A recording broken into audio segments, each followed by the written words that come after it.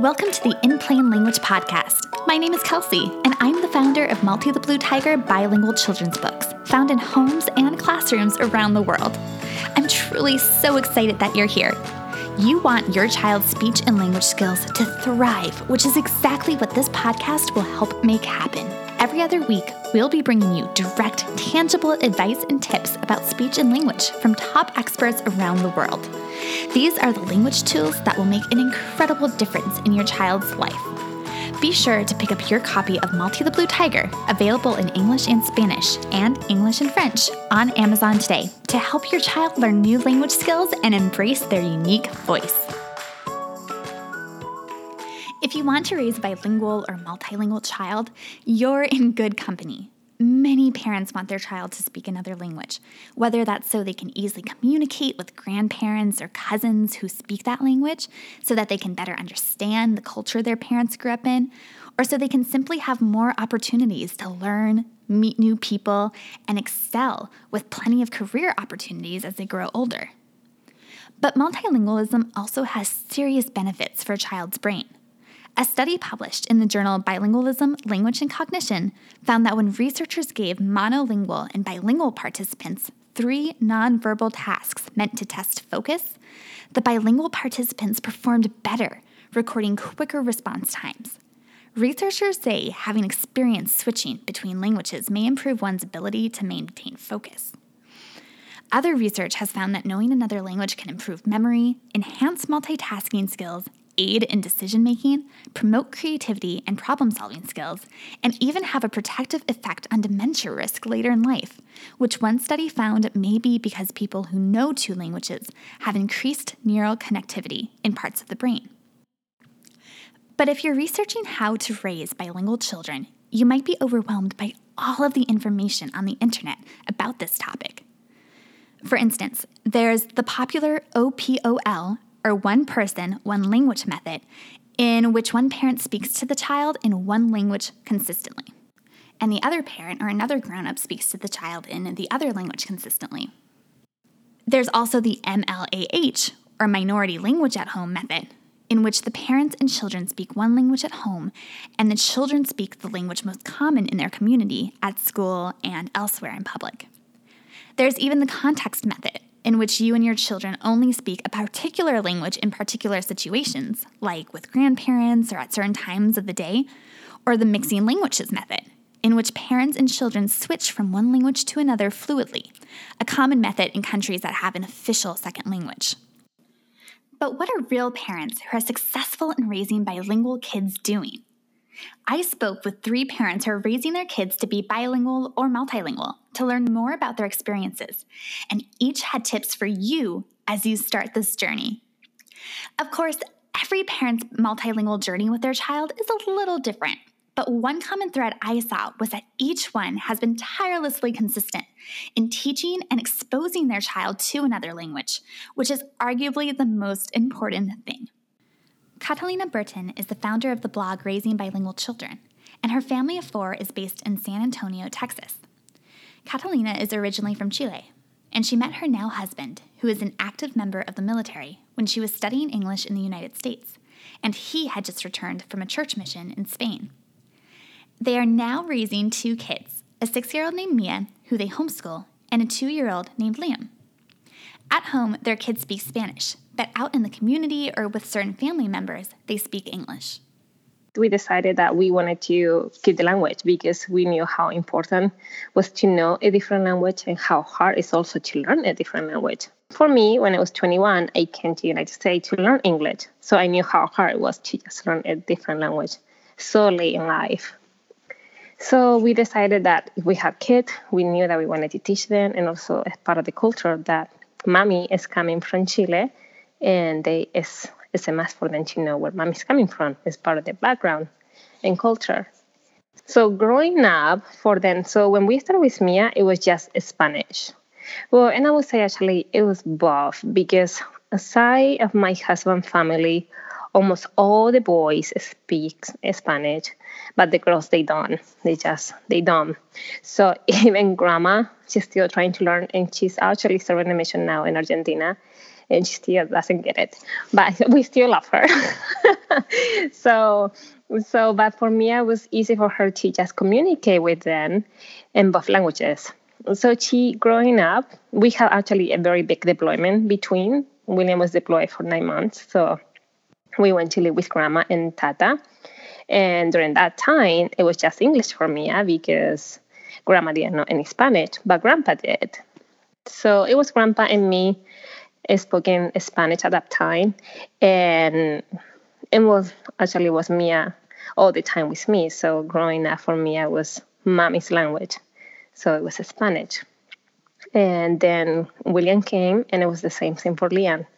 Even though sometimes I see like it is a little bit harder now, because Mia is getting to see and being around more and more kids. Even though we homeschool, we still have co-ops, we still go to different field trips, and we do lots of other things with different kids. So she sees that Spanish is just not Spanish. We have another language, and sometimes she feels a little bit more confident in English. But at home, we still try to keep it just Spanish as much as we can. And that's how we are working on it right now. Even though they're still young, Burden says that she has already seen benefits from raising her kids bilingually. Oh, we can say so many good benefits. So just to be able to also read in Spanish is beautiful because there are so many different ways. So we have lots of books at home, like lots of books. And we took a big trip to South America. And we brought lots of books from South America. And I remember that every single book had different way to express. So when we read books here in Spanish, Mia can find the words. And she's also so intrigued, like always asking what that word means. So that's one of the benefits, to be able to open her vocabulary through books, and that she can notice it. And so in another one, as I said before, we went to South America, and it was so cute when we stopped in Peru, in Chile, and Argentina. She was able to just communicate with everyone and make new friends. So we went to, we spent a whole month in Chile and 2 weeks in Argentina. And when we were in Chile, we had these little girls outside, and they just play in the street. And it's so funny because in my house, we don't have many kids around. So I don't let my kids go just play in the street. I had to be outside with them. But for them in Chile, the culture is so different. And for me, it was so fun to see that. And she was always asking, oh, but why? The parents are not outside with them. And it was just like a little community for them. So they were all playing outside. And then she said, Mommy, can I go and play? And I said, yes, I will be watching you from here. And it was just so sweet how they were playing. They were playing a la pinta, they call it. It was like tag you. And then they were creating all these cute little games together. So sweet to see my daughter to not have any trouble communicating with those kids. Even though we were in a different country, different culture, different kid, she was having so much fun. Kind of like what language does, open the door to so many beautiful opportunities. However, Burden says it doesn't come without its challenges, especially because the language spoken at home is different from that spoken in the community around her family. When they are little, and when they're around so many other kids and their peers, and they want to speak the English language, they want to do it. And because it's normal, it's so normal, and that's what they wanted to do. And so, and the other challenge I would say is not having many people that speak the language at home. I mean, they speak the Spanish at home, or they are bilingual. We are lucky to live in a state that lots of people speak Spanish here in San Antonio, Texas. And we actually can add, like yesterday, we were celebrating Mia, and we went to this beautiful place that they celebrate Dia de los Muertos. And so going around and to see that, for me to teach her that it's not just us. There's so many others that they speak the language, and it's so beautiful. For Burden, the benefits of bilingualism far outweigh the challenges of raising a bilingual child. Here are her tips if you're starting this journey with your kid. I would say Montessori activity in Spanish are really wonderful. That's kind of actually we started when we started reading and when we started doing all the Spanish lesson in preschool. And what else I would say? Reading is the way to go too. But activities, if you find really, really good Montessori activities online, Pinterest is fun to go to. But usually when you go on Google, you find all these amazing resources and you can do it on your own. And start teaching the numbers. So teach the numbers and for them to also read it. And then books. Those are the only two resources that we use and we have been using for a long time when we are trying to do Spanish and have been working wonderful. First thing, number one that you should do is just start speaking the language at home. I know it can be really, really hard, especially if you have older kids that they just are so used to speak English. But if you are the mom or if you are the dad, lots of people also ask, how can we do it? Like Spanish or English first? But I would say if one does the English and the other one does the Spanish, or vice versa, it doesn't really matter. You just start talking, speaking the language at home, and you will see how that is the first thing that the kid is going to get, and then read to that kid a lot. And 3, maybe find a group, even though sometimes it can be really, really hard. If not, create your own group. And that helps so much because one kid from that group might know really good Spanish. And when they are around the other kid, they will be able to use it. And so find a group, try to connect to other parents. And if not, read about how to raise bilingual kids, because it's not that hard as we think. I remember when we started, it was just so overwhelming. But and all these things that also they tell you online, no, this kid is getting confused, and all these amazing things that they tell you that it's not going to happen. But then when you start actually doing, and you know your children more than anyone else online, you'll see that it's not that hard and that the kid is going to get it. Rahma Hanhadi, creator of the blog The Hattie Life and mom of 2 in Maryland, grew up learning both English and Urdu and wanted her kids to know both as well. My dad is from India and my mom is from Pakistan. So the common language is Urdu.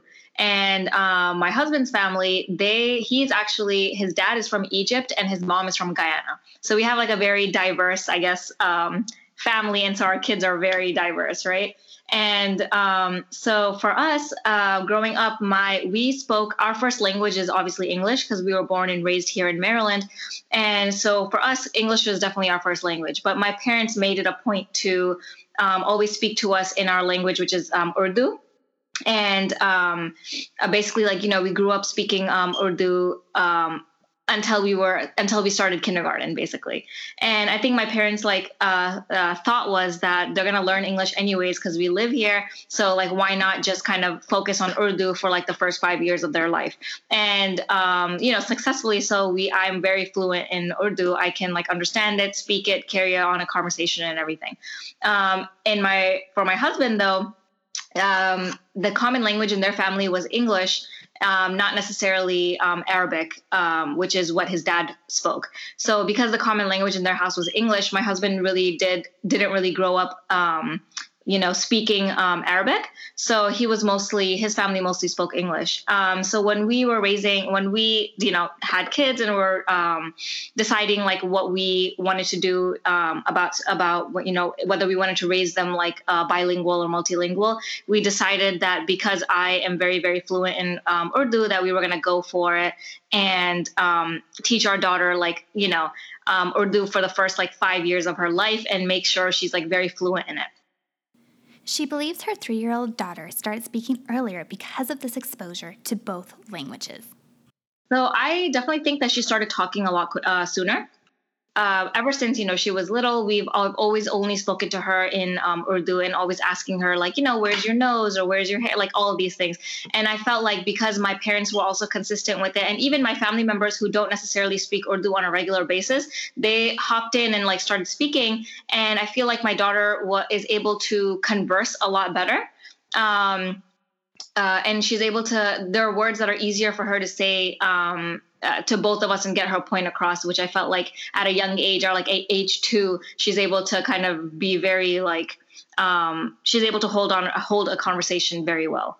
So that was the one thing that was beneficial. I feel like maybe, she's only 3. So I feel like as she gets older, there are more benefits to her learning a different language and like being able to retain information in her brain, hopefully better.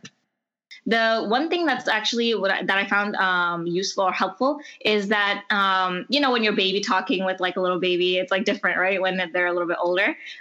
So like I'm baby talking with like the baby boy, and I'm saying things in Urdu or like having a little conversation with him. Obviously, he's not responding, but my daughter notices that like it's cute doing that. So now she picks up and starts doing that as well. So it's like as if I'm like reteaching my daughter Urdu by going through my son.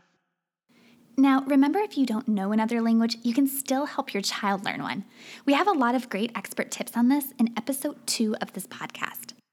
But even for bilingual parents like Rehma, giving kids enough exposure to a second language has to be a conscious effort. So one biggest challenge that we have is, of course, my husband doesn't speak Urdu. So for her to not be like 100% in Urdu, it's a little bit harder because, she's spending the equal amount of time with mom and she's spending equal amount of time with dad. So one thing that I found helpful is that your spouse or like my husband was willing to learn the language. So as I'm teaching my daughter at a young age, like when she was born, like as I'm saying these words in Urdu, my husband is picking it up, and subconsciously he like knows exactly what I'm saying now. So anytime I'm telling my daughter something, then my husband knows exactly what I'm saying, so he'll reiterate that in Urdu as well. We do a bunch of different activities, as in like puzzles that you combine the Urdu word with like the image. And so she knows in English like a house is house, but like in Urdu it's ghar, and it's written in Urdu, so she would say it, so she would put those together. And it's kind of getting her also sight words, I guess, which also kind of reiterate like the Urdu language. So there's that. There's I've wanted to do shows, like teach, let her watch a few shows that are in Urdu, but I've been very unsuccessful in finding something. So that has yet to happen.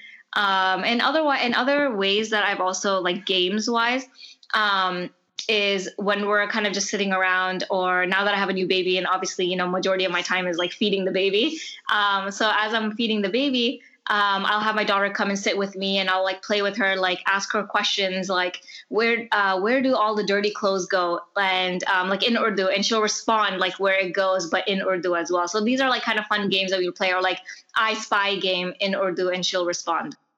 Her number 1 tip for parents: start young and try to get other family members involved. You'd be surprised at the amount of information that children at a very, very young age can retain. And everything is like a sponge. So, the first thing you speak to them is like their native or whichever language you're trying to, teach them, is start extremely young. And they will respond, And the second thing is it's try to speak in that language with your spouse. So like, obviously, both of us growing up here, English is, the easiest language for us to speak. So we kind of have to like go out of our way to make sure that like to each other, especially in front of our children, that we're speaking the language, so that they know that like, oh, this is what's required of us at home. Kati Taprani, a mom of 4 in New York City, is bilingual, and her husband speaks 5 languages. Her older kids have taken Hindi classes, and all of them are learning Spanish at home from her. I definitely want all my children to speak it, since I'm fluent in it, and it's part of my culture. My father doesn't speak a lot of English, so I want them to be able to communicate with him. She says she only speaks in Spanish at home, while her husband speaks in English to the kids. even if the older ones, they'll say, what? And they don't understand me, I'll just keep pushing it because my husband speaks English. My mother-in-law speaks English. Everybody around them speaks English. And they're only hearing Spanish from me. So that's why I have to push it even more. I definitely see it more in the baby now. I'm able to see the benefits of it because his vocabulary, I saw a list that we had gotten from the pediatrician of words, how many words a 2-year-old should be speaking. And his vocabulary is probably 3-4 times the amount of a regular 2-year-old. You know, he's the 4th child and he's the youngest child. So he has the older kids to model his behavior after. But, you know, it also has to do with, you know, like he's hearing words in Spanish, he hears words in English, and he's picked it all up. So if anything, you know, like keep pushing through. It's very difficult, but if you push through and stay with it, I think the benefits are tremendous. I think it's the most wonderful thing that you could do for a child, to give them that resource, because they're at an age that they pick up so much and they're so impressionable that if you're introducing a second language, you know, one, to stick with it, keep pushing through, because it is very difficult to keep going with it. It's very easy to fall back and just speak in English to them. But if you can do it, you have the resource to do it, just keep on with it. I want to give a big shout out to R.R. Francis, who wrote on Apple Podcasts. This podcast has really useful information that you can use with your kids. A must listen for parents or anyone interested in language. Highly recommend.